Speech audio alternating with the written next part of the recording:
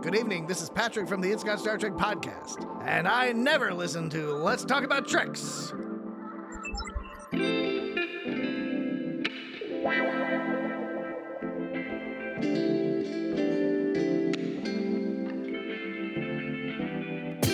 Welcome to Let's Talk About Treks, an episodic review of today's best visions of the future, featuring Earl Grey and Jack Dorino.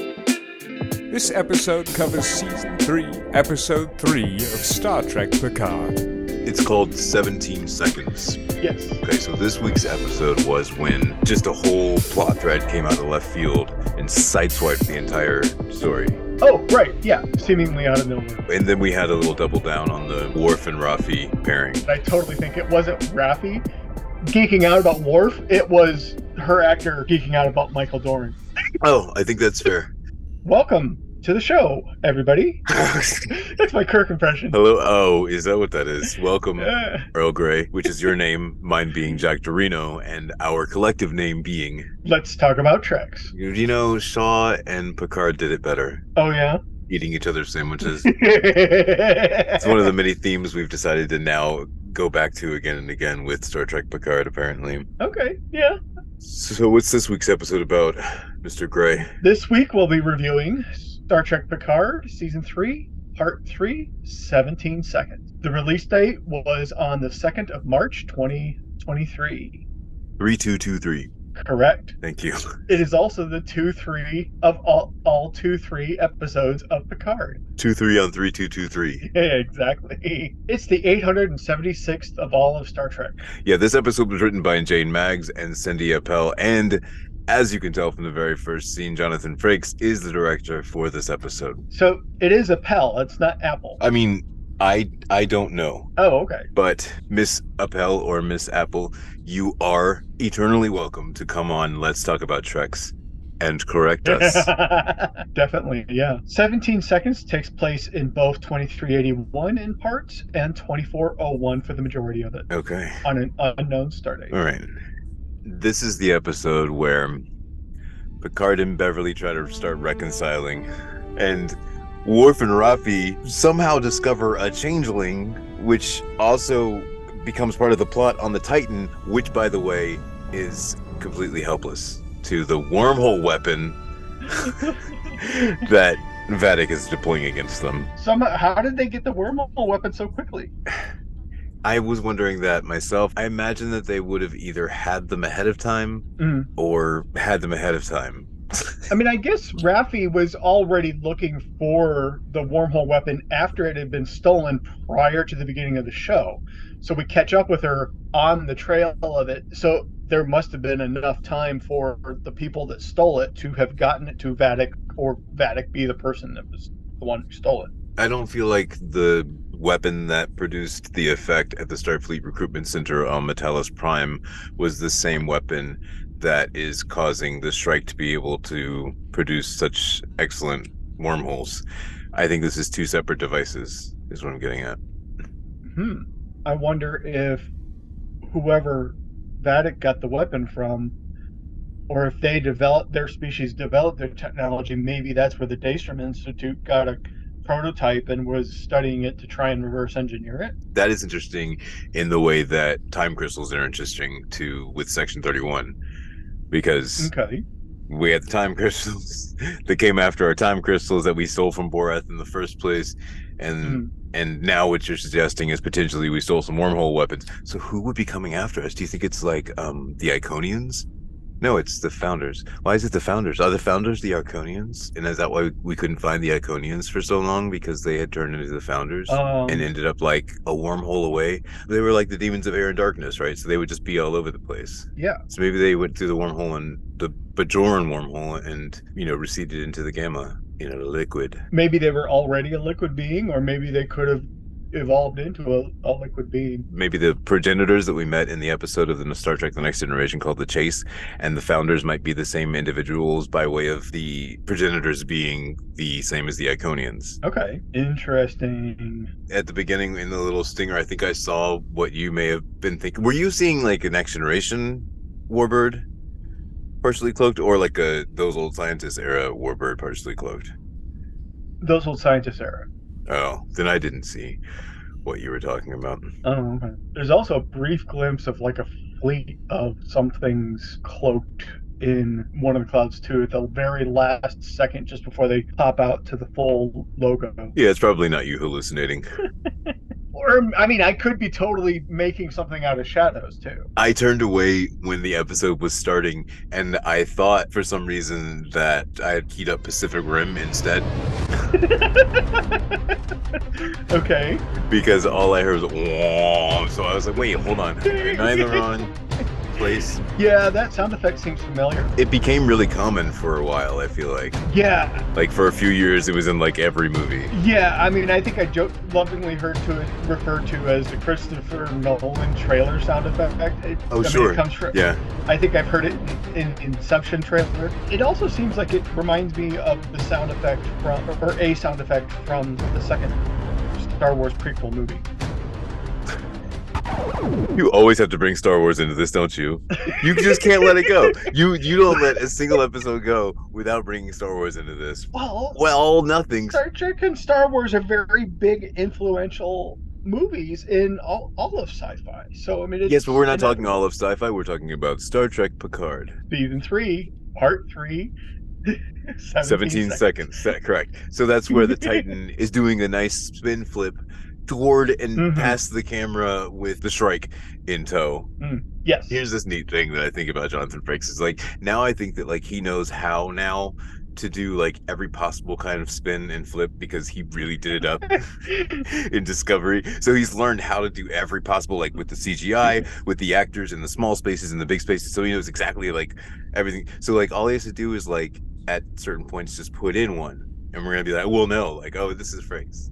Yeah, it's just like a little trademark. Like, you didn't have to like overdo it. So like, beginning it in the CGI is phenomenal. I like his ideas applied to the CGI. It's what I used to dream of when I was an adolescent. Yeah, I mean, he totally is playing or using the fact that space has no up and no down. I'm good with playing because he is playing around. It seems like a lot of what you see is maybe a flippy dip in one direction, but not two directions all at once, or even three. Oh, you mean on one axis? Yeah. As opposed to several. Let's not discuss Euclidean geometry right now. Because okay. I think that we did that. I think that we did more than one axis of rotation at the same time during this shot. You know, when we go down and follow the Titan and come back behind the Shrike and then come back to the Titan again. It's a great establishing shot. Like, it really helps me see where we are in the space. Yeah. The space. Yeah. The space of space? Okay, so wait, so Shaw's like, send somebody down to look out the goddamn back windows. Yeah, I think that might have been one of my best lines. Great. That's an early nomination. Okay. But this guy is standing in front of a window that shows out the back of the Is that ship. A window? Yeah, man. Okay. I mean, it looks like to me, like, what's this bright? Okay. If it's not a window, it's something that looks identical to what you would see if there were a window outside there. Like, I don't know what that is, but if they're saying the sensors don't work, then wait, I'm confused. Does the view screen work at this time when they're saying the sensors don't work? Because the view screen is a sensor, correct? It senses things and displays them on a screen. What's qualified with the sensors? Like, what pieces of technology are bundled in what they call the sensors? Well, I would imagine that there's got to be at least a basic video camera. No, because if the main viewer works, then the sensors work. Or some of the senses of the sensors. When we speak about them, we talk about them as the sensors, right? Yeah. So yeah. I can't think of a specific time when they said like the visual sensors are down or the auditory. Do you think the ship can smell space? Well, I mean, is there like, sir, this area of space stinks. I thought in space no one could hear you smell. No one can see you fart. Oh, okay. I mean, except they can, because you'll get propelled across space. Do you think astronauts on a spacewalk, if they're gassy? They're inside suits, so I don't think so. Well, I don't think you want to fart inside your suit. I think that if you fart inside your suit, Cape Canaveral knows, actually. But like, you gotta fart. Like, if you fart on the International Space, like you have to, like like if you're up there for like months, right? Or a year, yeah. Like you either have to fart in the space station or fart in the suit. And if you fart in the suit, you might as well fart in the space station. It's not like you're emptying it out. Do you think they collect and reuse their farts? Just to like get us practice, just start getting us ready for, you know, join Starfleet shit, you know. Well, I mean, what would be a practical application of collecting the methane and other gases? I mean, propulsion.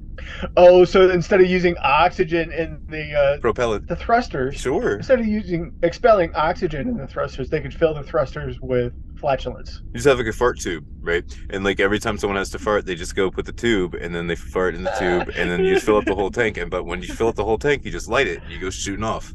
Good. No, I mean, I was talking about the little air thrusters. Oh, scaling it up. This is a scalable solution, you see. Like, you could actually just get like a big tank also, and everybody fart into the tank for like months. And then we just light a match and explode ourselves. It's my understanding that they don't change very often, and they don't wash much more than once a week. So, you know, they're up there, and yeah, the space station has to be rank. Just like a starship, right? It's skin sludge, because there's no air. I mean, I imagine they have air moving on it, right? Yeah, there would be air moving. Because if you don't move the air, aren't you just going to like use up all the oxygen in the room, and all the air is not going to be moving around? So there's no more oxygen going to be coming into the room. I think you got to have air moving around in there. Yeah, they have oxygen or carbon dioxide scrubbers. They filter out the carbon dioxide and Yeah, I got you. I'm just saying, like, the air has to be moving. You have to make the air move, because it's not going to move on its own in space, right? Yeah. That's what I'm saying. Is that's why it has to be able to move so it can get to the oxygen scrubbers. You remember last week when I was talking about how like we could just make the teaser is like its own act? Yeah, they apparently heard us, and now the teaser this episode is not its own act. It's definitely a teaser. It was extremely quick, and it ends with a sandwich. We lost her. Another sandwich. Now Riker and Picard are practicing eating each other's sandwiches now too. Definitely. Really quick, aboard the Shrike, we get a better look at the people that Vadic is working with. Their masks remind me of bird skulls.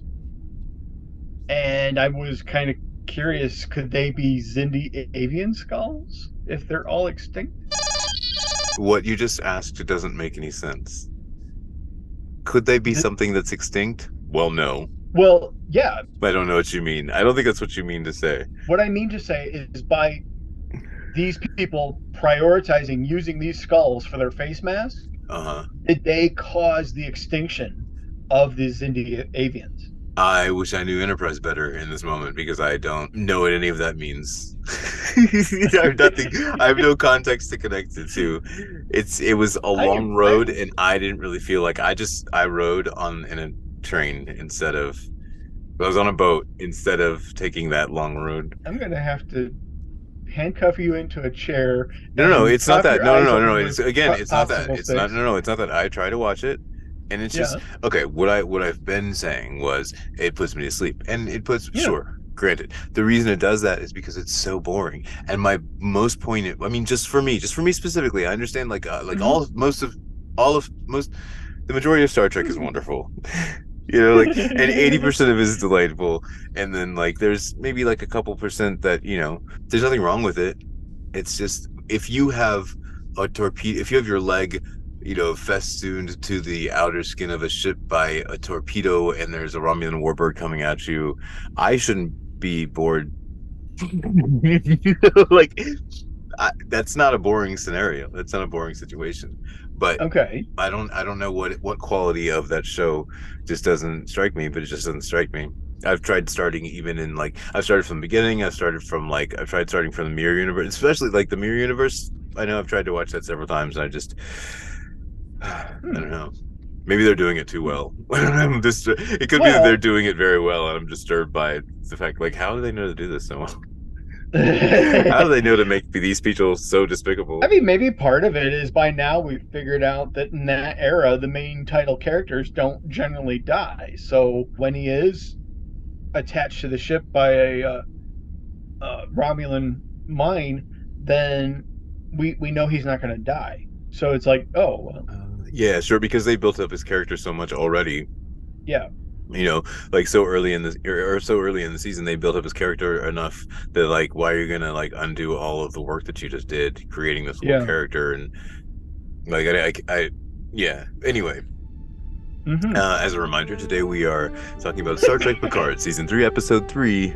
It's called 17 Seconds. Jinx, you owe me a Coke. So, because the teaser is so short, what say that? You ready for the pun? Before we get to Act 1, that we talk about the polls from last week. Absolutely.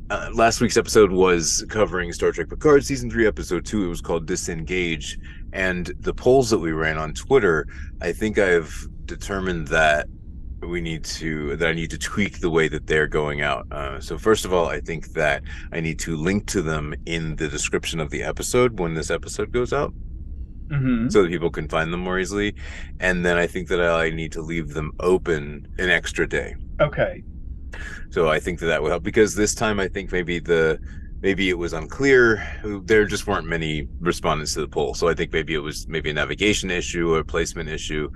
So we're going to try to QI that and do a little plan, do, study, act cycle to see if we can improve the outcome on that. But thank you to everybody who did vote in the polls. Exactly, yes. And thank you for everybody who did in spirit and wanted to, but I may have fumbled the ball a little bit on that. But our polls for last week included the most valuable player of the episode, the least valuable player of the episode. We had a decision between what was the best Easter egg, what were the worst and the best lines, and then the backdoor pilot. Yeah. Where would you like to start? MVP. Out of all of the Star Trek The Next Generation characters, like during the run of the show, I think that Riker was the one that I least connected with. There's nothing wrong with the character. He's a great character.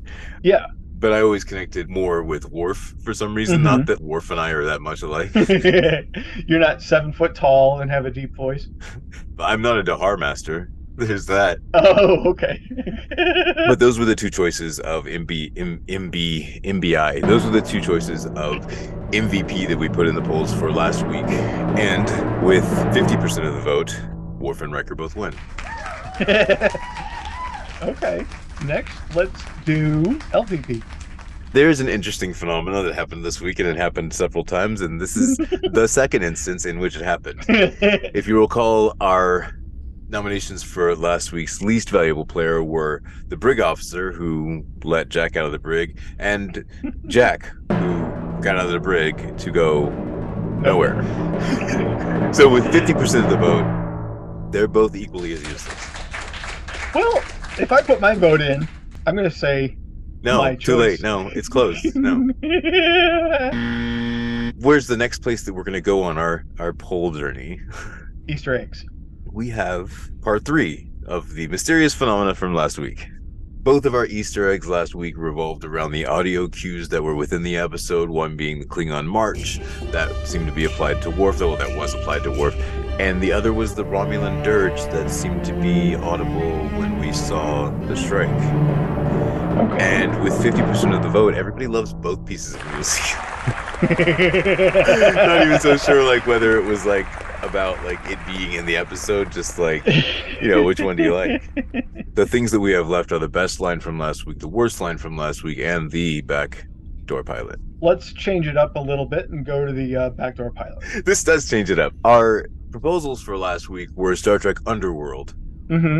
It seems to me like we're spending a lot of time on this planet with Raffi. One of the things that Kira said about what was wrong with Earth is that everybody on Earth seems to think that every place everywhere is a utopia. But in seeing the way things are on Bajor or the way they are on DS9 or on this planet that Raffi is on, it's clear that is still a criminal element. There's still a drug element, even though everybody has anything they want at their fingertips, or at least all their needs taken care of. Okay. There's still an aspect of criminal underbelly to the Federation and their allies. I'm going to bring up this phrase that I know I've mentioned it before, where someone said that Star Trek is Star Wars told by the Empire. Okay. So I wonder if you're just describing Star Wars again. I might have taken some inspiration from the fact that there was a canceled show that was going to be called Star Wars Underworld. Oh my And it was God, all based on... Anyway, so the other idea for a series of Star Trek that came out of Star Trek Picard is this idea about an anthology series featuring Section 31 and the Star Trek Titan crew. Oh. And with 100% of the vote, the non-Star Wars idea has won. Titan 31. Ooh, that would be a good title for it. 31 Titan. Titan 31. I don't know. Okay. Last week we had 2 nominees for the worst line of the episode. One was Shaw saying, "Bring them all on board. We're basically a hotel now." And the other one was also Shaw, who suggested that we turn him over. And with 100% of the vote, well, Shaw wins. Specifically for turn him over. The best line of the episode, the nomination was shared by Shaw, again, another nominee, with... We are essentially cornered in space, which has no corners. And the other choice was Worf, with... I told you, do not engage. And with 66.7% of the vote, Shaw wins again. Really? Shaw's the big winner this week. Space has no corners. Here marks the end of our polls for last week's episode of Star Trek Picard, Season 3, Episode 3, or what was it, 2? It was 2. Season 3, Episode 2, Yes. Disengage. All right. Shall we go to break? Yeah, let's do that. All right. We'll BRB. We'll be right back. That's what I said. Hello, I'm Andrew from Unplanned Trek, and I've never listened to Let's Talk About Treks. And we're back, everybody. Welcome back, you. Welcome back, everyone, to B4. Do you think they put B4 on the screen on purpose? Do you think this is a little foreshadowing, B4? Maybe. Last week, I know that we had a brief conversation about the potentiality of having Titan, or maybe it wasn't last week, it may have been the week before, about having Riker do a Titan series. And my pushback was something along the lines of, I think he's too old. And then again, they've responded to me in this episode by saying, oh, you don't think we can do it, huh? You know what? I don't think they can, because his hair looks too dyed in this scene. You know, it looks too perfectly black. His beard is nice. Here's the thing, is that this is just a first try. Okay. Right? Well, not a first try. Like, I know Picard has done it in previous seasons. We've seen a slightly younger Picard. I think that Picard might, I don't even know if I want to say it. I think the Picard might be a little more difficult to do. Okay. Like, I think there might be more effort they have to put into it. Yeah. Than Riker. So, but I think that they could potentially do it, you know, with a little bit more practice. Okay. So, good for them for practicing. Yeah, I can see where you're going with that. We come back to Act 1, where I was mentioning earlier, we're in 2381. We get our first Easter egg of the episode. Do we? What is it? When Riker is talking about being called to sickbay, the way he quotes it is very similar to Kirk being called to sickbay in Star Trek 2, as well as Spock in Star Trek Into Darkness. Interesting. I hadn't thought of that. This whole delivery discussion, I made note of it because I was like, are they going to do something cool with the 17 seconds later? They did not do something very cool. They did something very uncool with the whole 17 seconds idea later, actually. Okay. Yeah. Another thing we talked about last episode was the return rate of the legacy characters. Like, are we just gonna like piece them out like once per episode? There you go. Yeah. The answer is yes. Apparently. I don't think either of us got that it was gonna be Deanna this episode. Yeah. So who do you think it is next episode? Well, we're kind of running out of people. I mean, are we counting that Brent Spiner was already in season 1? Yeah, we're counting legacy characters is what we're talking about. I mean, there's only a few left. I guess Geordi might be next. Yeah, is it just Geordi and Brent Spiner who are left? Yeah. Well, so there was that note that they said about we didn't tell you this other person's coming back, so it could be Wesley. I remember hearing this whole thing about like story structure, where it's like you take the first 3 episodes and you get into the trap, and you spend the next 3 episodes like in the trap, and then you spend the last 3 episodes getting out of the trap. Mm-hmm. I think that I may have read something before the season started about like that's how they intend to structure this season. So this would be actually the episode where we are finished getting into the trap. Oh, okay. Yeah. Which I sort of agree on. Like we are in the trap by the end of this episode, just like Sneed was in the trap last episode. Oh, right. Yeah, he was definitely he had his head in a noose. No, the trap. Like, never mind. Anyway, we get 2 good lines from this scene. I did enjoy the story about the 17 seconds. I liked how they dropped in, they gave us reference to the title there. And then when Deanna says, "Bring the whiskey."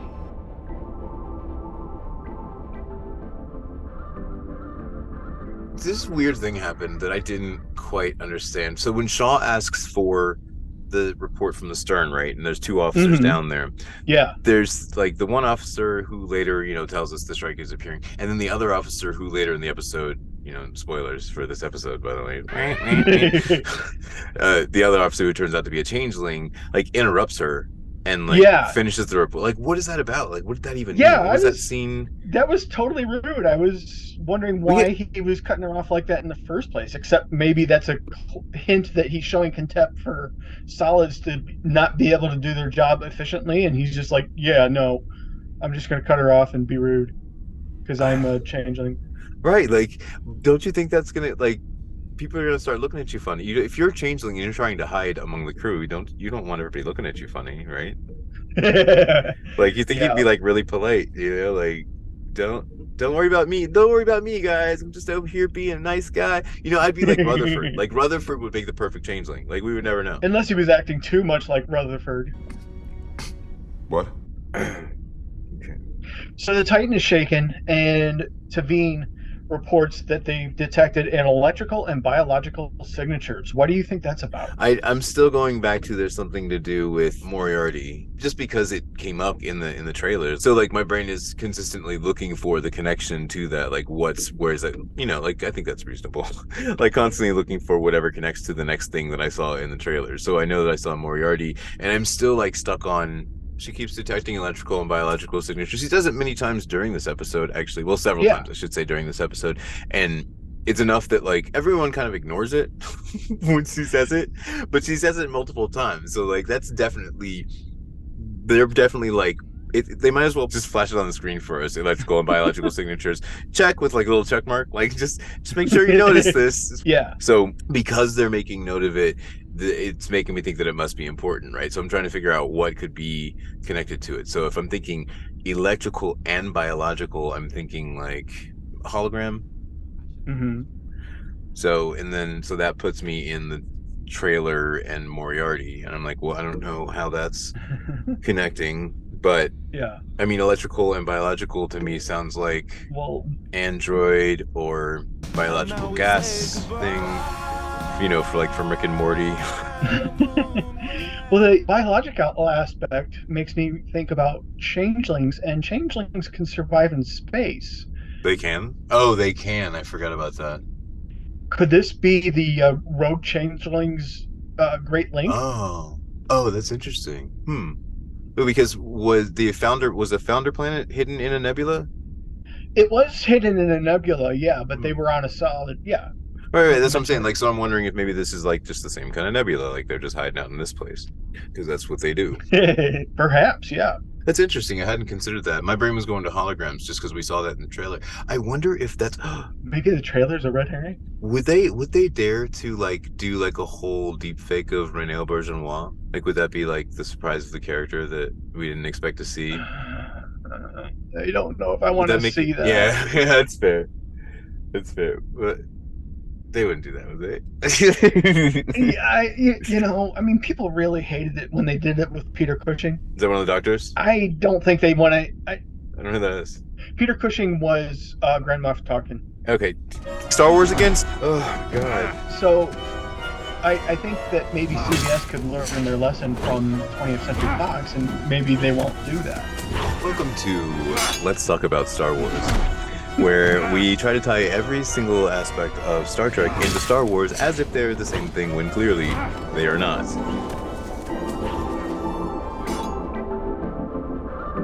If we were doing a funniest line, though, which we are not because we have 6 polls and 6 polls is enough, there is a part where Shaw says, anyone else want to throw more weird shit at me?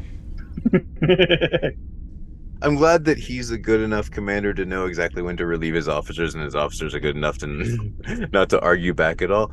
And I was thrown way off by the orchestral music as everyone was departing. It took me like 4 times through to figure out where that music was coming from. Oh, right. Yeah, we're listening to Mozart's Ave Verum Corpus K618. With more specifically, 7 of 9 is listening to it. Yes. Yeah, it took me a while to understand that they were just doing like an artistic crossfade, and we were hearing 7's music as the people were exiting the bridge. So they were literally crossing the bridge as the crossfade was happening. Yeah, I guess. Yeah. What is she doing, by the way? Like, is she like trying to take apart a self-sealing salt shaker, or like a tripod? What is she? Is she building a model? I think she's working on a model. I couldn't make out what the model was supposed to be, but the first thing we see is an Easter egg of the Star Trek Voyager model. I'm gonna go back to the whole world is Easter eggs. I don't think that it counts as an Easter egg. Okay. Like if it's an Easter egg, then 7 of 9 is an Easter egg. Okay. Like I just think the world is made of Easter eggs. Okay. So I think we need to refine our definition of Easter eggs. Like maybe it's the Easter egg, like the music. That I think can count as an Easter egg. I think that I'm getting more and more away from things that are on screen are like things that are clearly on screen and plain are Easter eggs, but things like Amanda Plummer spinning in her chair like Christopher Plummer as Chang, like that's an Easter egg, right? Okay. I think that now we have to be a little more clever with our Easter eggs because the Easter eggs are what encompass the entire world, comprise the entire world. The entire universe is comprised of Easter eggs at this point. There is an entire there's an entire universe of Easter eggs. Okay. For instance, like later in the episode, there's a guy who's wearing a black uniform with a stripe on it that's kind of similar to the season 1 uniform. Not an Easter egg. Okay. LaForge visits 7, and LaForge is noticeably uncomfortable. How does she seem uncomfortable? 7 points it out in what I thought was a good line when she says it sounds rehearsed. Okay. It is rehearsed. It should be rehearsed. She's nervous about talking to 7, so she practiced to make sure that she wouldn't screw it up while she was doing it. Of course it sounds rehearsed. If I were going to speak with 7 and I had a particular message to communicate to 7, I would rehearse it. Because I know how 7 can be, and I know that she would shut me down in 4 words and like just be being herself. So yes, I'm gonna rehearse what I'm saying to this robotic lady. But then LaForge talks about her father. She comes down there and like discusses her father and herself. And while last episode I was saying, oh, that would be like that's a cool little quirk of her character, but like, is that really all that she's going to do? Like, is that going to be her whole thing? Now, she did do a cool little move on the pad this day, on her on the flight console today, similar to Ortegas's amazing move that blew me away. I think we might be getting close to dipping too often into that well of let me talk about Geordi.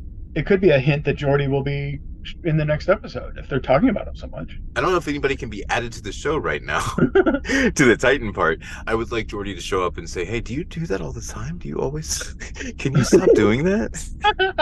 That's embarrassing. That's got to be annoying. I did like the line when LaForge calls Commander Hansen Commander 7. Yes, Commander 7. Yeah, I did appreciate her lending her support and making sure that she knows that she was being seen. Although I don't, not that we don't want to hit the idea of people wanting to be seen over the, anyone's head with that idea, but I did like it. Okay. I think that Dr. Oak has a great name for a symbiont. I don't think it's the one I would have thought of. I remember back in the day when I was like making up symbiont names for, online role-playing games, because you understand like the Vulcan convention being like consonant, vowel, consonant, right? And then so I guess like what we knew of the symbiont name system was basically 3 letters, even though Odan was 4 letters for sure, but everyone was sticking to like similar to Tal, Dax. So Oak tells me that Oak is likely a joined shell because it sounds like a symbiont name. I mean, yeah, that makes sense. I don't think that it was a wise idea for Jack to say that. Jack, what do you say? Nothing she has to say can't be said in front of me. Because, like, what if she wanted to be like, Jean-Luc, I'm still moist for you. Jean-Luc, I've been having dreams about you and candles. I mean, I think a lot of people get squirmy when they hear about their parents or grandparents, getting it on or whatever. Jack quickly leaves with Riker. Mm-hmm. And finally, we get Picard and Dr. Space Mom get a moment alone together. Remember last episode we had a conversation about like when could have this whole thing happened with Picard and Beverly. So they've I mean, not retconned, I guess, because like we weren't there's a lot of implications during what she explains, because she says that it was like 2 months before they left the Enterprise, or 2 months before she left the Enterprise, right? So apparently 20 years ago she was on the Enterprise, but she said that they called him back early, right? So it must have been like when they called him back early, she never came back. Okay. Because would she have been able to hide herself being pregnant and being aboard the ship? Because like you're required to do like scans and stuff, like you have to be cleared for duty when you get aboard the ship. Right. So maybe the assistant chief medical officer would have been the one to do it, and might have, by protocol would have needed to say, hey, Captain, you have a chief medical officer who is pregnant, right? So that says to me she must have never come back to the Enterprise from their night on Casperia Prime. Okay. The thing about their relationship becomes like really very real, like very realistic for me when he says that they had broken up like 5 times. He also was like, remember it was like, he was like, but it was the 5th time we broke up, LOL. Like what? One of the things that just occurred to me, do you think they went to Asperia Prime as a part of like a minor leave after Data died to kind of help them process their loss? I mean, I guess we aren't being specific about the dates. Yeah, perhaps. I mean, we haven't seen anything since then, so I imagine. Okay. If we were going to elect a sickest burn, Picard says, "You made the choice for me." That kind of resonated with some of the things that are going on today with birth control and Roe versus Wade dying a little bit. In a sense, I see his side of it. I think that coming back at her about the 9-day window, I don't think that was fair, because I don't think that he really thought that she had given him a 9-day window. I think that was ridiculous, and that was like a snapback out of emotion.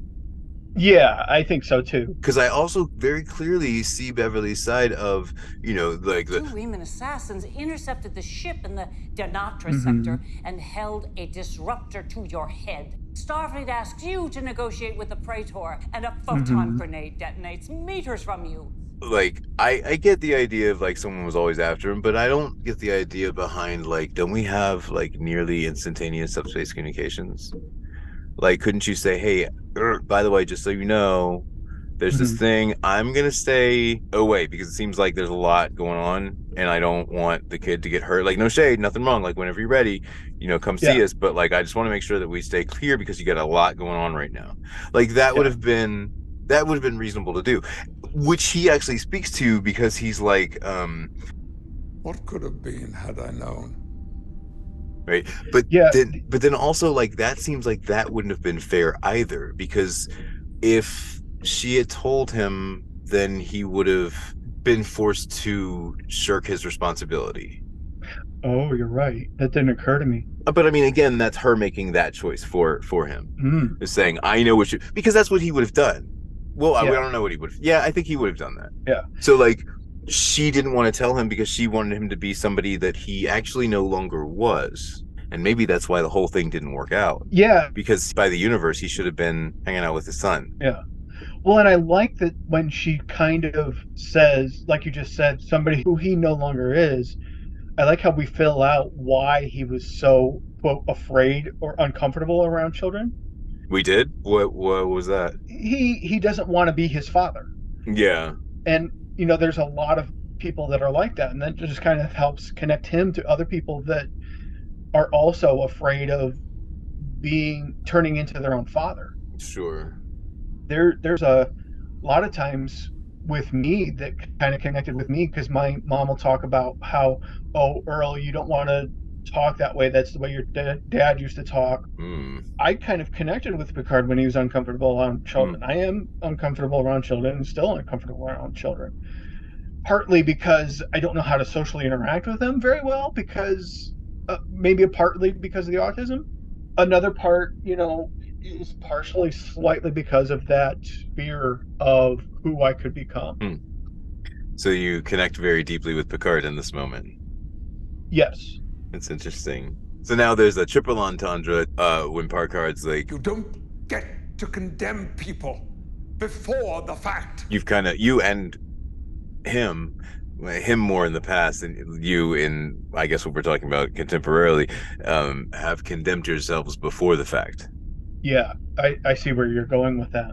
This conversation is crucial, and I think it's important, and I think that it's a great use of these characters. I think that this situation that they're in, while there's an underlying, there's a very low current of cheesy, oh, I'm, it's our kids that I haven't seen you in 20 years. It's kind of a little wah, but I think that it's being handled very well. I think that this conversation that Beverly and Picard, why am I giving her first name and giving him last name? I do that too. I think that there's a problem with that. I just heard it for the first time and realized that's interesting. Although I'm going to defend myself by saying that in this season there are two Crushers, so there is a differentiation. Yeah. I mean, I typically have been using Jack for Jack Crusher, and sometimes just Crusher or Dr. Crusher or Beverly for Beverly. But yeah, I think that Picard far too early and far too easily puts Dr. Crusher off. And it's almost as if he's won the conversation, she's been put in her place. But what I thought was, I think if we were doing a most poetic line, I think that I would choose when Beverly was doing her whole list, where she was like, I lost my parents, then a husband, then my son Wesley, all to the same stars that own you. It's all true. It sucks. The way she puts it, it's true. All of that is true. And all of that is terrible. And in that moment, I understand, oh, of course you took Jack somewhere else.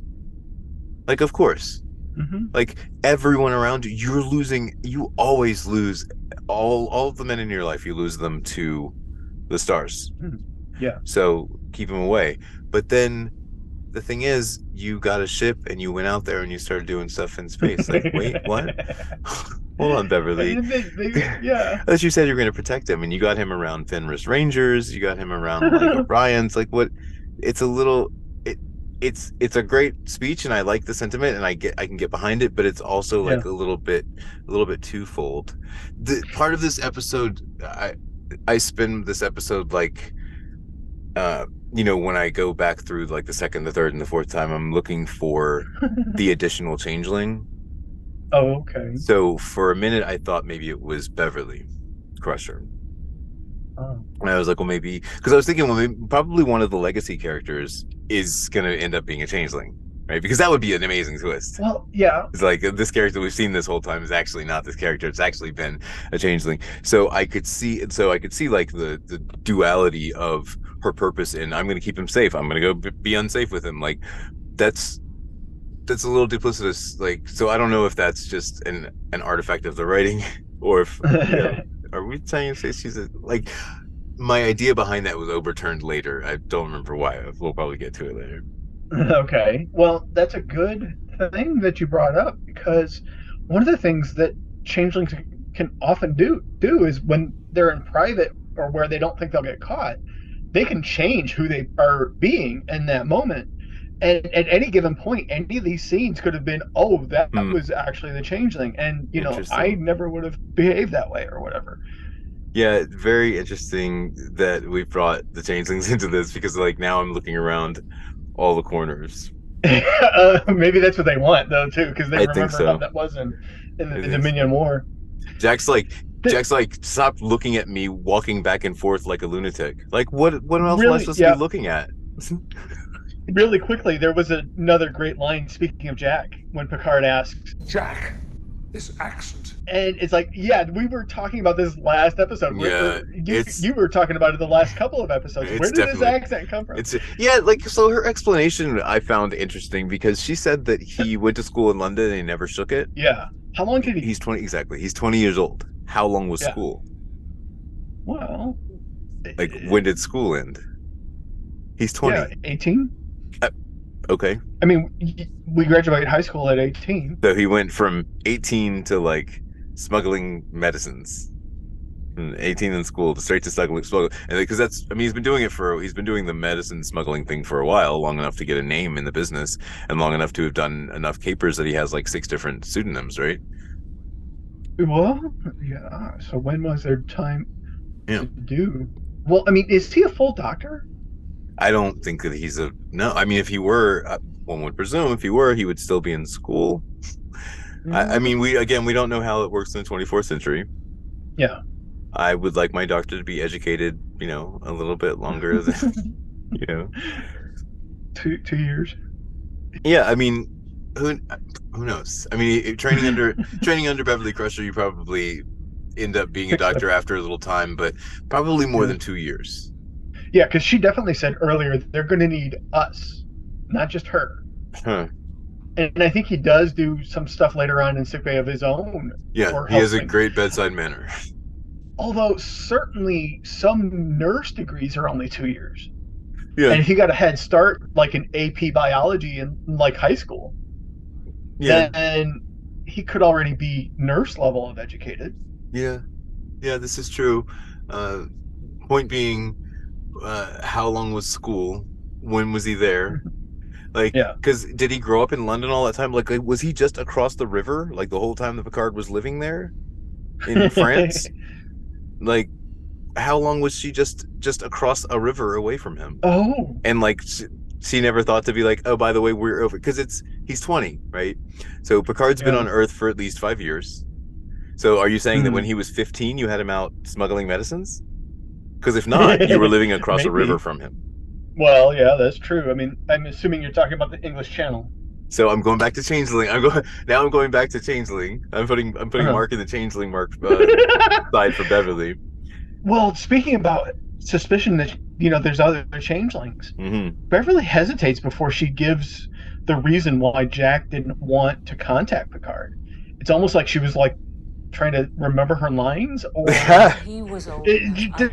that little hesitation seem a little sus to you? No, I think it was more like she didn't want to say it, or didn't was trying to figure out exactly how to say it. Decided not. The fact is that whatever opinion Jack has of Jean-Luc is formed by Beverly. Mm-hmm. The only thing he knows of Jean-Luc is through official media and Beverly. Mm-hmm. So the only personal opinion that he could have of him would be straight from Beverly. So for her to put it on Jack, well, Jack didn't want to see you. It's like when the kids come home from visiting the stepfather on, Monday, they're like, we don't want to live. We want to live with Daddy. Like, you're only saying that because Daddy told you to say that. Like, he has no reason to like, I don't want to meet him. Like, even later when he's like, the bigger the legend, the more disappointing the reality. Yeah. But Beverly. Like, she's a big figure. Are you let down by her? You mentioned official media. Are the logs of a pseudo-military ship public domain? It depends on what they decide to release. I'm sure that there's like things like FOIA requests and there's public stuff that's available to the public. I mean, it's not like they send you a publication, Picard's logs, but like there's probably some stuff that's public or there's reporting on it. And then there's also the fact that he grew up with Beverly Crusher, who probably has access to a whole bunch of stuff, including her own records, which probably extol the virtues of Jean-Luc Picard as well. Oh yeah, I guess I didn't think about her own logs. Huh. Jack telling Riker not to stare at him as they're in a small hallway and he's just pacing back and forth like a lunatic. Like, I don't think that's fair. Like, clearly, if you didn't want someone to look at you, you would make yourself a little smaller and not be so conspicuous. Yeah, I mean, if I was standing there in Riker's position and he was pacing back and forth, I'd be like watching him. And I'm like, dude, Can you, like, you're wearing a groove in the floor? Yeah. Well, I mean, I get distracted easy, but I mean, that's definitely movement that would distract almost anybody. This is like a limbic system thing. Like, you know, like Jack really wants to say something or talk to, like, he wants to know what's going on in that room. Mhm. He starts throwing the Picard shade that is apparently his mother taught him. Including the thing about the Soong type golem that he's in. Yeah. Wait, so, and I'm glad to hear a confirmation about, you know, Riker knowing that, not only knowing that Picard is now positronic, but also completely understanding that Picard is the same person. Like, it's good to hear it from Riker saying that he's still the same man. Yeah. Could you parallel that with somebody post-transition saying that they're still the same person? Like a gender transition? I suppose. Well, it depends on the person. Some people view themselves as a different individual once they've completed their transition. Oh, okay. And like they're literally not the same person. I don't know. It's in some cases you could, but it's good to value that the person that's inside is the more valuable part of the individual. Yeah. You know, this just occurred to me. It could be an Easter egg. We'll see. I noticed a African human and an Orion walking by. I think that might be a little bit of a nod to Lower Decks and Rutherford and Tindy. You know, maybe they're okay. I'm gonna. No, I know the Orion wasn't. Anyway, so Beverly Crusher, I should say, brings me back to this whole, like, because she's doing this whole. She's the one who first starts bringing up changelings, right? I don't realize the first time that they're talking about changelings, but once changelings come up later, I'm like, oh, that's what this is, because she says that we were on a supply run to Sarnia Prime, and Jack was jumped by Fenris Rangers. Then Klingons boarded us a day later. They were trying to take him.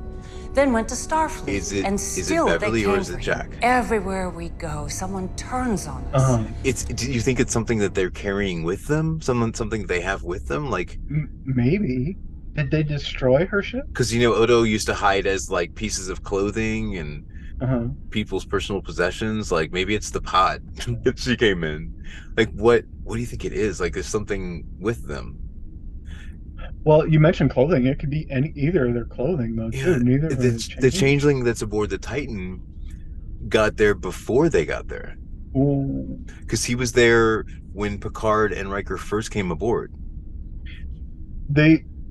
Unless he was replaced. He was acting funny. Like, they showed him acting funny on purpose. I'm sure it's to clue us in that they were trying to, like, point him out. Like, hey, look at this guy. Look at this weird guy. So just to make us know, oh yeah, remember that weird guy, right? I know when they first arrived on the ship, he stopped at 2 people. Was he the one that adjusted his comm badge? I'm not sure. Oh, okay. If he adjusted his comm badge, but I know that when they walked away and he was behind them, he looked at them. He turned and looked at them funny. Okay. So that was I feel the producers pointing out to us. Okay.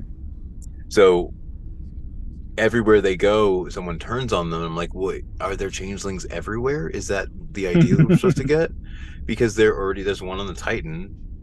And if they're everywhere they go, like, I don't see the changelings predicting where they're gonna go. So is there maybe like one stationed everywhere? Well, like, already? There might have had to been a backup plan in case the other one was discovered. They still need to have somebody to sabotage the ship. No, I'm saying, like, everywhere they go, there's a changeling. So are there changelings everywhere? Oh, I see what you're saying. That's something I hadn't considered. Because like just happening everywhere they go. Oh, okay. You know, with everything she said earlier about she wanted to go tell Picard, but then, you know, this happened and the other happened and the other thing happened. And it was like she just never, you know, got a time, even when they were living a river across from each other, to tell him about his son. But like when things started happening to her, she should have expected it. From all that she just said, she should have expected it to lead back to him. Yeah. I mean, except the summary does talk about how Starfleet, it's a long forgotten enemy. So maybe there was a special campaign to put the changelings out of people's mind and distract them from. What's wild? Okay, so when Picard comes and retrieves Riker, and Riker's like, "Hey, what happened? What's going on?" he tries to shrug it off, and he's like, Well, it's irreparable. Yeah. what is he doing right here? Like, so this is the first part where I first start getting a suspicion. Okay, maybe it's not Crusher, maybe it's Picard. Oh, Maybe he's the changeling. Because, like, why is he like? Does he call it like inconsequential or something? I don't. Yeah. Like it doesn't matter. Like what is he talking about? What did Beverly say? It's immaterial. Yeah, like what does that? Do you think it's just because he's scared? Maybe it's just because he's scared. And he just doesn't want to face it. Like he's more familiar and comfortable with facing stuff aboard a starship and facing an enemy down than like trying to deal with difficult, like with family issues. He's not really he doesn't really deal with family issues very well. Maybe. I mean, I wouldn't necessarily put the word scared on it, but there are bigger things that they have to handle now that are more pertinent right now than there are. Oh, for sure. Yeah. Especially after the, Captain Vadic fires and then Shaw goes flying across the bridge like he's the first officer of the Voyager. You know what I noticed in this scene? I don't. No rocks. Yeah, they don't have rocks aboard the Titan. What's up with that? They don't get the standard rock complement aboard the Titan? Maybe they have to go mine some. That's probably the problem. They don't have enough food aboard, so they can't make the rocks. Oh, maybe they have. Maybe that's where they were going when they were supposed to do the little shakedown cruise for the Foundation. The rocks won't be installed until next Tuesday. On an aside, talking about this battle, and they're showing outside of the ship, I've noticed that there's a significant change in the design of the shield. Whatever happened to the big oval shield bubble? Yeah, now it's just like static across the skin of the ship. I noticed that. That's been a pretty consistent change in Star Trek these days. Well, I mean, are there two types of shields? Have they already lost the oval one, and they're relying on the skin tighten ones? I don't know. I like the ones that stay far away from you. Now the idea of the strength of ones that can be that close to the skin and then you of the ship and then you still can't be hurt, like even by a physical force, like those are amazing shields, right? But I do like the bubble that keeps stuff away from the ship. Like I kind of prefer that. So Shaw angrily gives Riker his old job back. Well, and this is what won me my MVP for this episode. Who's this? Shaw. Okay. Because for giving Riker his old job back? Yeah, I don't know if I didn't pick up that he was angry doing it. I thought he was just choking on his own blood when he's trying to talk. No, he was like, you fucking did this. You fucking fix it. Transfer command. Captain William Riker Proton. Authorization Shaw. 12-11. I'm like, yeah, he's willingly giving this up because he knows he can't do anything more. That absolutely. But he definitely said, "This is your fault. You fix this." Although I like the little adage of pro temp because it's only gonna be until I can get back to the bridge. Because, for sure. Just so we're clear. Yeah. This little maneuver where you like shoot your torpedo out and then you shoot your torpedo with a phaser, is that now the Riker maneuver? Because it's like I don't remember seeing anybody do this before. I mean, it's a pretty simple idea. Yeah, it it's. How is it supposed to be more effective? Well, I think so. It's supposed to be like a little bit of surprise, right? Because you expect so the enemy's expecting that you are expecting the torpedo to come all the way to them, and if they can deflect it, then they're just like, oh, I'm just going to deflect it. But if you then detonate it close enough to them, then they have to back away from it to not get hit by the shockwave of it. So it's a little bit more like a grenade today. Yeah. Has more impact with the shockwave. Yeah. And the shrapnel than if you were to like put your helmet over it. Is a helmet going to be strong enough, or something big, strong, and metal? If you're standing there with a tennis racket, right, and I'm going to throw a grenade at you, and you're going to bap that grenade back away, right? But if I shoot the grenade before you can hit it with the racket, then it's going to explode in your face. Yeah. Okay. This is also Picard finishing Riker's sandwich too. No, it's not. It's just Picard being cheesy. Okay. Oh, finishing like where like he's gonna. Okay, so it's like an alley-oop where it's like he's gonna describe the thing, and then Picard's like, "Oh yeah, I got you. We're gonna do it." Yeah. Is that what you mean? Yeah. Yeah. I guess so. Yeah. I mean, they're very used to doing that. They're very used to doing that in the opposite order. So. Okay. Yeah. Well, And soon after that, we get my funniest line. Okay. Which we don't have, but okay. I had one as well. Oh, that's right. We don't. It's okay. I had one as well. See, I mean, I have several nominations for best line. Well, I think it might be time you called me number one. Yeah. If I were going to have cheesiest line of the episode, that would be the cheesiest line of the episode. Oh, okay. So it is the cheesiest line of the episode, in my opinion, that will take us to, what is this, our second break? Yeah, that's our second break. Okay. We'll be going into Act 2. Shall we take a break? That's what I was saying. So, yes, we shall. We'll be right back. We'll be back. And after these messages. Okay.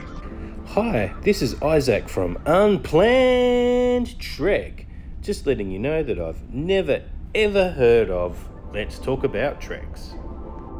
Welcome back, everybody. Welcome back. Me. Yes, you. I think that the La Sirena is a perfect environment for Worf. Why is that? When we come back and we see Worf doing his, calisthenics there in front of the aft big old light of this La Sirena, it's almost as if that space was made for Worf. Okay. It just looks great. It does, and he's actually listening to La Troyan from written by Berlioz, which is the same piece of music that Picard was listening to in his ready room in First Contact. Huh. Is that an Easter egg? That is an Easter egg, yes. Ding, ding, ding, yes. That's an Easter. I think that's an Easter egg, yes, absolutely. Oh, and by the way, pardon my French. That was the best I could do for the name of the piece. Oh, yeah. Literally, pardon your... That's amusing. I don't know. I meant to look it up, but I didn't look it up to see who has the most titles, whether it's Emperor Eoponius Augustus, but all of his titles make perfect sense. Yeah, I mean, it makes me realize that I'll bet you that the Klingons hold him accountable for the death of Lursa and B'Etor as well. Mm-hmm. Which I hadn't considered before. Like, so in the Klingon Empire, he basically decimated the entire Duras clan except for Toral. Yeah. Okay. Now, being the bane of the Duras family, yeah, that kind of does make sense. Yeah. And he would have been at Tactical. Wasn't he the one who fired? Yeah, he would have been the one who, absolutely. So he killed the Duras sisters, he killed Duras, he just didn't kill Toral, and that's only because someone said let him go. Well, he said, wasn't it him that said, was it him or Picard that said let him go? I don't really recall. I was just making a joke. Oh, okay. We get a better look at Worf's blade, and it's definitely not a Mek'leth. Oh, it's not? It's not. It's a Kurleth. Oh, sure. Okay. It is a longer, pointier blade, and it's got a handle or a grip near the end of the pointy end. Sure. He also throws a dick tag into the floor. Yes.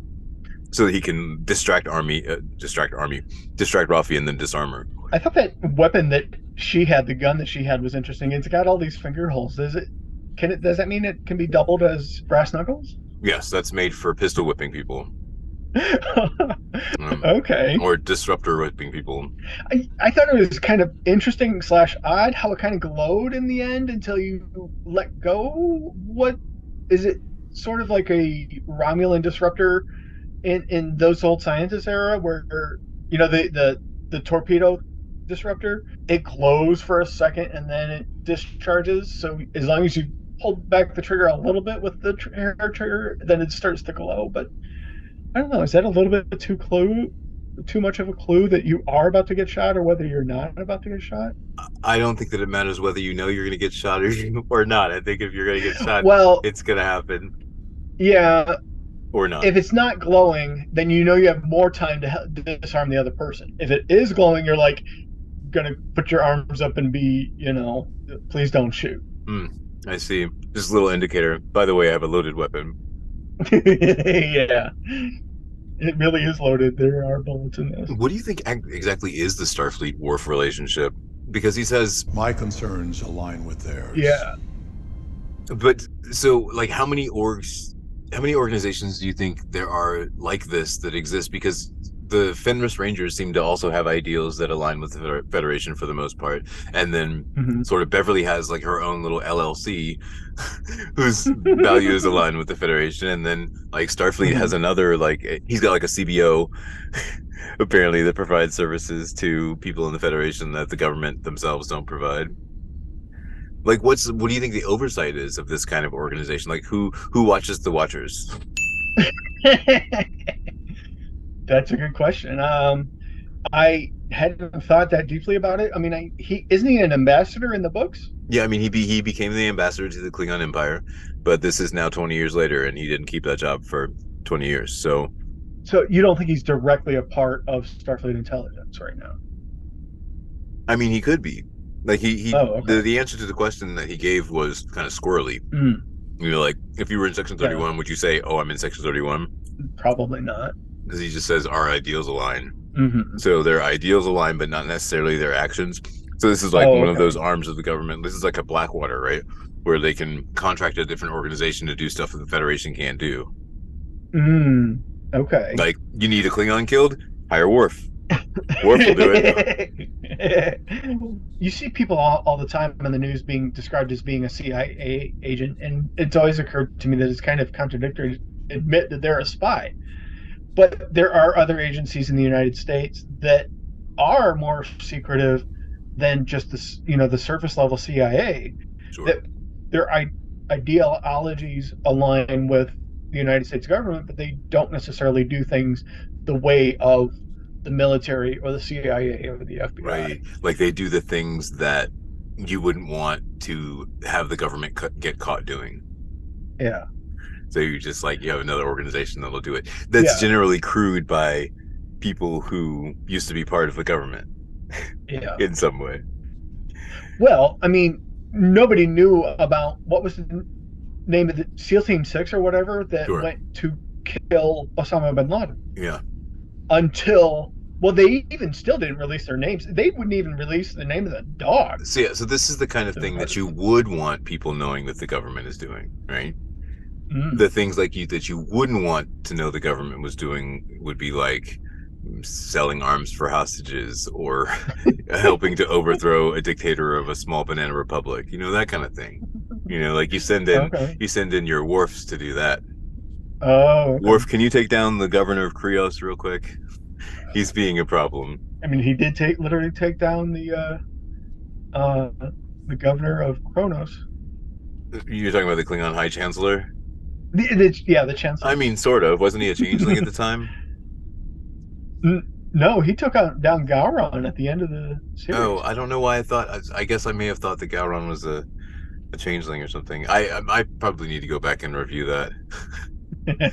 I thought that we were tying it into what I think was the best line of the episode, which was when Worf says that there is something coming. I have known it for a while. Like I thought that was supposed to be connecting back to, like, I've seen changelings on their way, and I could tell that's something's going on right here, because like when he gives that line, I'm just like, oh my god, what? Like Worf's worried about something that's coming. It's not good news. Yeah. Okay, so then my next clue to the idea that maybe Picard is a changeling is, so remember last episode we were talking about how Shaw was viewing Picard and Riker as, you know, wanting to rush in all the time. You know, that's what they do. And our conversation was something more along the lines of they're a lot more reserved and they're more calculated about the things they do. Well, in this moment, Picard wants to rush right in, and Riker's the one that's got to temper him. Okay. So that's why I'm like, is Picard a changeling right now? The question I have about this scene is, how long has it been since we cut away from the bridge last time? Because LaForge and the others are back on the bridge. Did they get any sleep? So maybe everyone who was up there got injured. Remember, there's a whole big thing that happened. Oh, right. Like a lot of times when you go to battle stations, you got to bring your alpha crew out, even though, you know, it's not their time. They just went off. Yeah, they just went off. Okay. Yeah, like a whole thing just happened. Like probably a lot of people on the bridge got injured. I don't know how Picard and Riker didn't get injured, because weren't they? They were also standing up. Yeah, they were just coming off the turbo lift, so they had shorter distance to fall. What? When the whole bridge blew up. What do you mean they had a shorter distance to fall? Is it because they're shorter? I don't know. No, because they're closer to the wall that they were, walking away from. Oh yeah, my point is they didn't even fall. That's what I'm getting at. Yeah. Okay. So the blood droplets is that foreshadowing the slow down bleeding? Slow down. Okay. God damn it. That was a good way though. That was pretty good. The way you got to that was great. You moved a little fast forward. Okay. But there's like another little Frakes signature, right? Because we revolve around this whole scene of Jack, displaying his bedside manner, and then Frakes puts us right into another scene. It's just over their shoulder with Beverly, and this is the part where friend of the pod Isaac pointed out that when we go over to Shaw and the bed, there's all these just before we go over there, there's all these people like standing around like doing stuff, right? And then when Beverly goes over to Oak and Shaw, everyone clears out. So his question was like, well, why were all these people there in the first place? Like, this guy's going through this huge trauma and there's like a crowd of people around him for some reason. So I think that's a great question. Well, maybe it's like a musical when all the other actors in the background freeze to bring the focus onto the person that's singing the song. The focus needs to come to this group of people and their performance, so the other background characters just walk off the stage left and stage right. I don't think he meant in the context of the production of the show. I think that's clear what that was. I think it was just pointing out the quirkiness in universe of the entire crowd around him, and then they just have to walk away. Like we could have started without the crowd there. Yeah. Well, I mean, in universe of a musical, when why would you stand still when somebody starts to sing, or why does somebody randomly start to sing in universe of a musical? That who does that? If someone started singing in the middle of like the day and you're just like going about your business, wouldn't you stop? I would immediately stop and stare at them. Stop and stare at them. Like, yeah. Dude, in a musical? That's what they do. People stop and they stare, and then every time you look at somebody else, you follow their eye line, and they're watching the person who's singing. That's what we do in regular life. Is all the world a stage? Well, according to Shakespeare, it is. Beverly's showing us the way to do medicine out there on the frontier aboard the Big D. Apparently Oak is too used to all of her instruments and stuff. So like, it's funny how she's now converted into like the older, Bones-ish sort of character as far as the medicine part of it. Like, I know all the tips and tricks and stuff, because now I've been around for a while, and this little young Trill doesn't know what the hell she's doing. Yeah, I mean, you'd figure the Trill would have some life experience that would allow her to acknowledge that Beverly is using field medicine, that you can't always rely on sensors all the time for everything. Yeah. Oh, and her line about, it would take me longer to explain everything with new technology than it would for me to just do everything myself. It's like, how do you know? I mean, doctors are obligated to do further education all the time. She is still a doctor. How do you know she's not been keeping? Is she? Well, she's like people who are licensed have to keep up with like continuing education, and they have to learn the new things, and learn the new systems, all that. Yeah, that's what you said. If you don't have a license, no one's requiring you to do that, is what I'm getting at. Well, why would she lose her license? Why would she renew it if she's on the run? If she's trying to hide, she doesn't want to do things that are on the record. How's she going to get certified without Starfleet pinging, this is where Crusher is? She's trying to stay away from people, isn't she? Yeah. Back aboard the bridge, Tavine has to remind us once more about the biological and electrical components of this nebula. I'm pretty sure this is just supposed to be a life form. When they kept on bringing it up, and I had time to think about it between my first viewing and second viewing, that's when I came up with my idea about, could it be a life form? Could it? And my first assumption was a spaceborne life form, or maybe some sort of Boltzmann brain. A what? Boltzmann brain. Boltzmann brain? Yeah, like from the Elysian Kingdom, one of the episodes of Star Trek Strange New Worlds, where there was a nebula that was a Boltzmann brain that Himmer explained to us what that was, where basically it's a neurological system just spontaneously forms based on currents and eddies in a nebula. I had forgotten about that. Okay. I was just thinking maybe it was some sort of nest kind of area. What am I thinking of? I don't know. Not a hive? Maybe a hive, but a hideout, an asteroid base. No, not quite. Just a nurturing kind of place where a nursery. You know, a spaceborne creature nursery. I'm glad you got there. A stellar nursery, as it were, not for stars.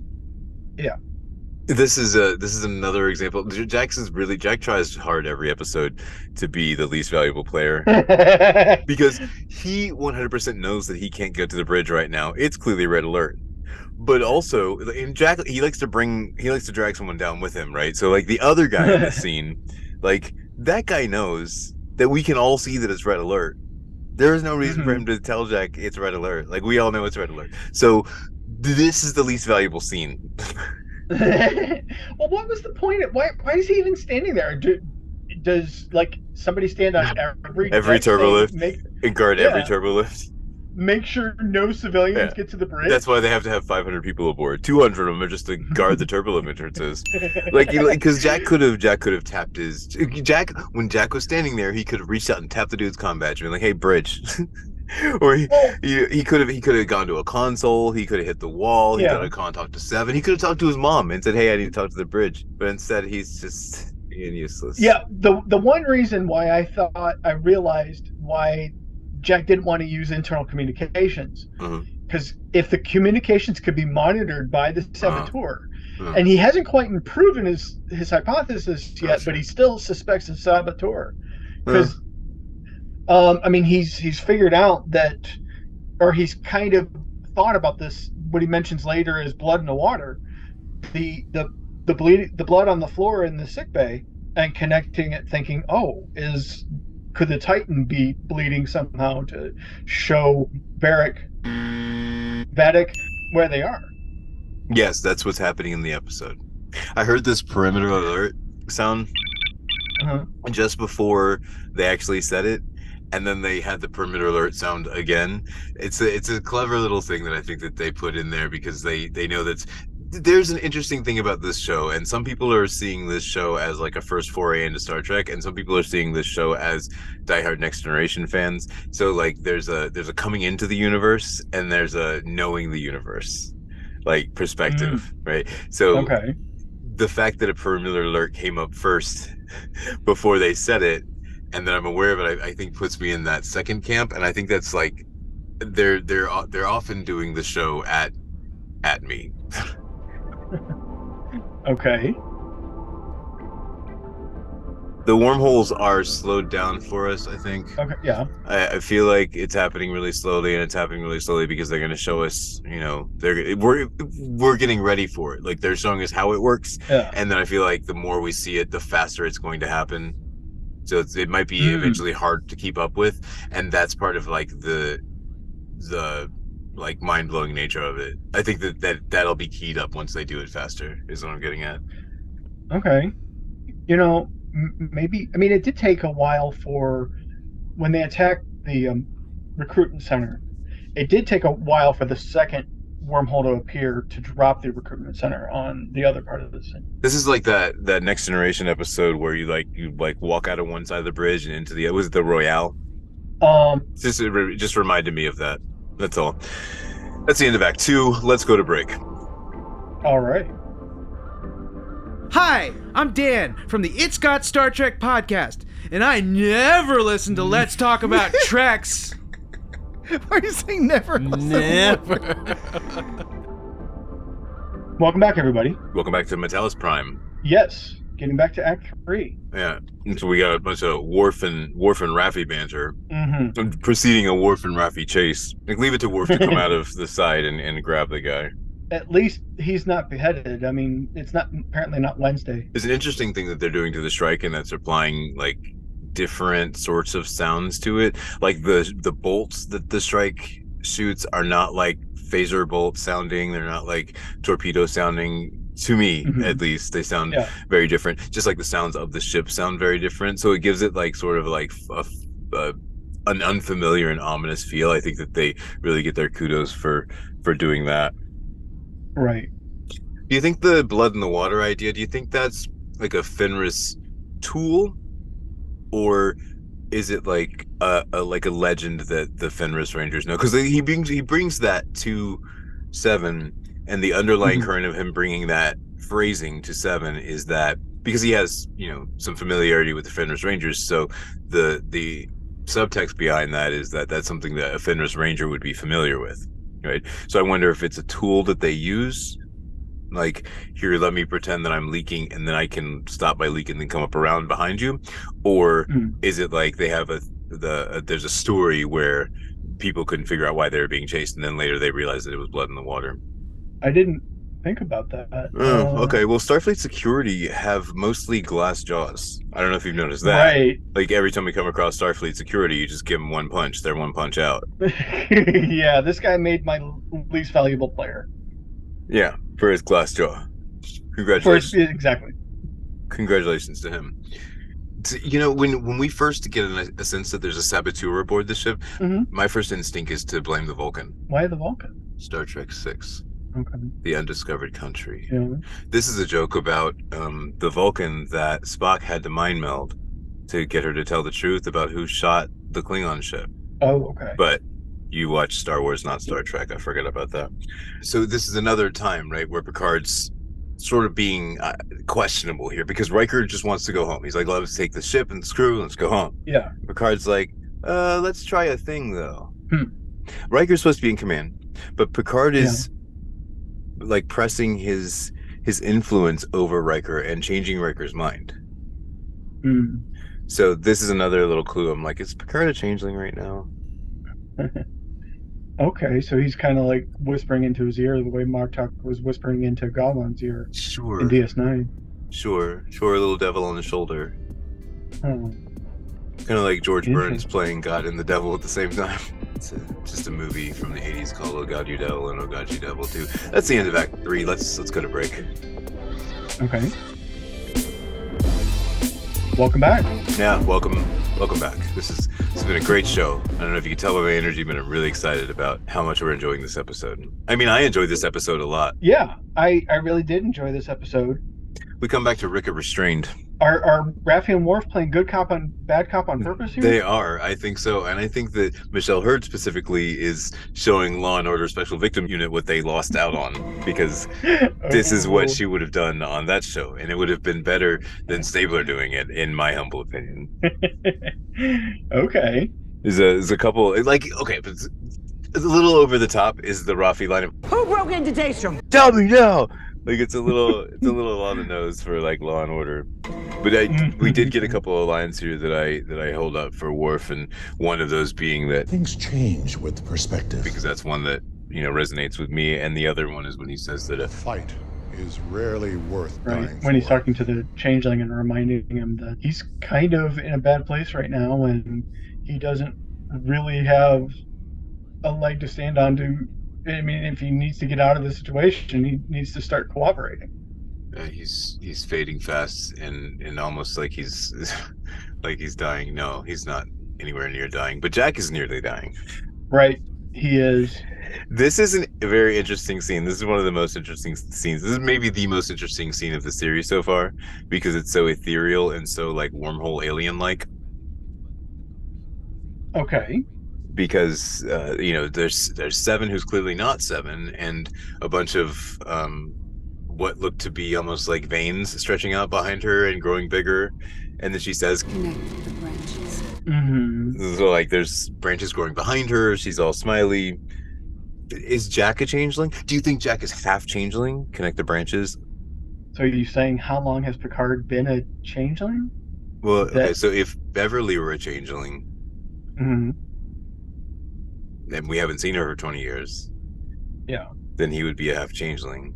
Yeah. They said 17 seconds, so I thought I was going to count down as it was happening, but their timeline was not that. Their timeline was at 0 seconds, Picard says sickbay.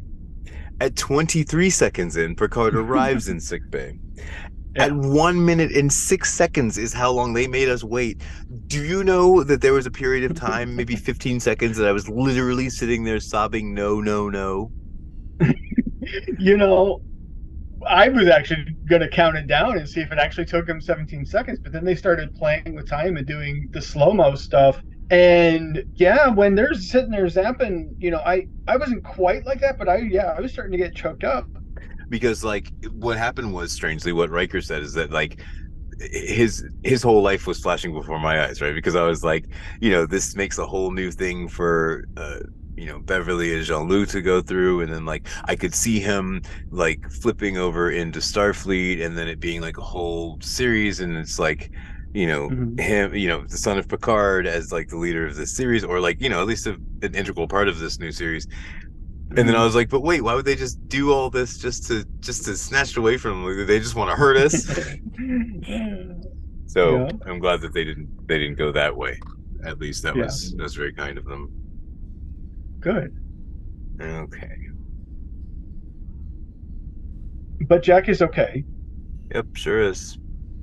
Worf is with the Changeling. They're trying to, you know, figure out what's going on with this whole thing. The Changeling says that the, you know, human solids, your worlds are on the edge of destruction. I'm not really sure what he's getting at, but he's getting at something far beyond this episode. Like, it seems like there's a whole big plot that's happening, and I don't know whether the Changelings are on our side or against us, because you can sometimes do clandestine things that are made to assist the whole, instead of, you know, just like Worf is doing clandestine things that are made to aid the Federation. So maybe the Changelings are also doing...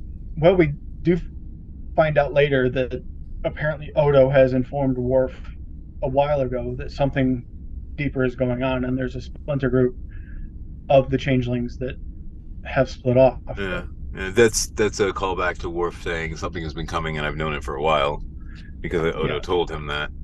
I do like the upgrade of the Changeling special effects.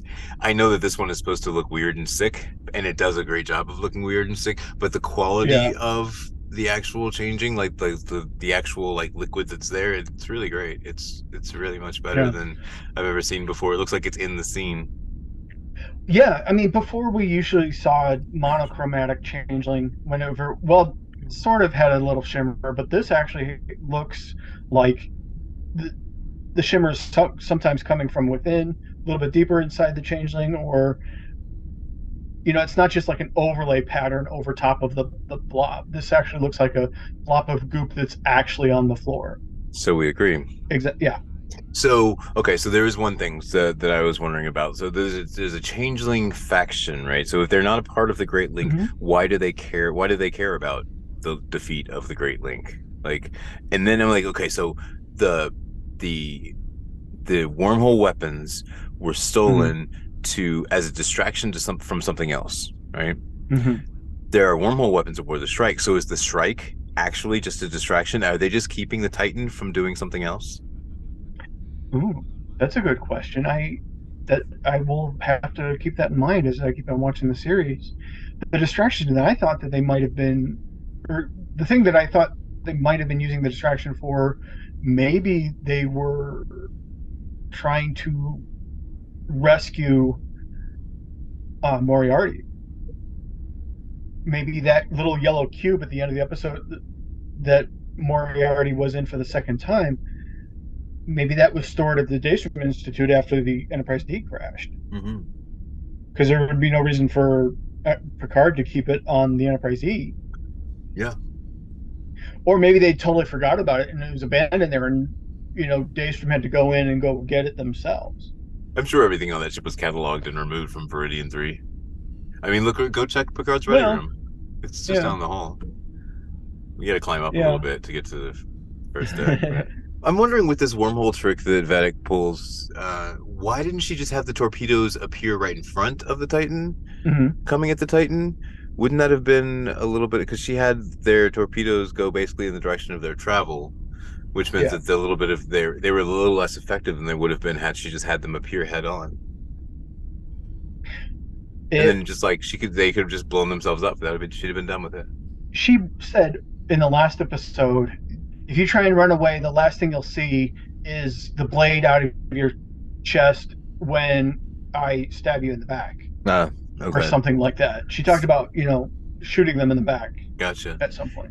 Her ship has all these different interesting aspects, like the Enterprise D part, the whole claw thing. From underneath, it looks like a Cylon Raider to me.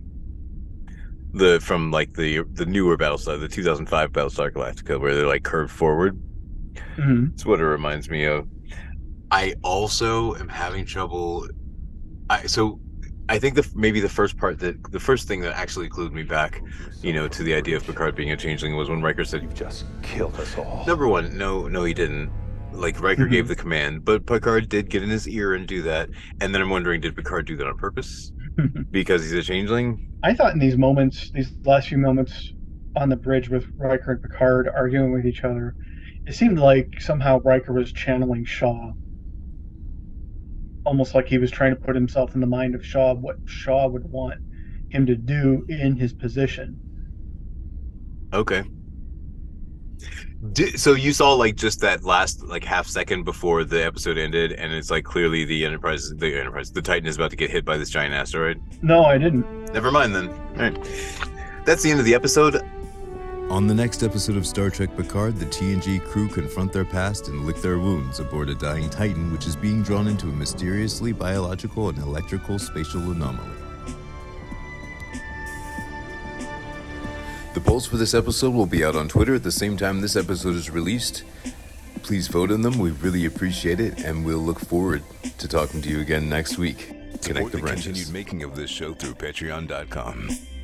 Let's Talk About Treks is a production of Anodyne Relay, supported by the Star Trek fan community of listeners like you. We review the copyrighted works of Paramount CBS's Star Trek team, of whom no copyright infringement is intended. You can reach us via email at letstalkabouttreks.com. You can leave us a message at area code 202-804-6312. Our producer is David Moody, and our writers, Jack and Earl, are on Twitter as @TreksTalkers, and would greatly appreciate the obligatory like and subscribe from wherever you're listening now. We record on Lenovo computers with Zoom, mix with NCH Mixpad, and master with Kakos Reaper. Our intro, outro, and interstitial musics feature samples from Awakening by Waterboy from Pixabay.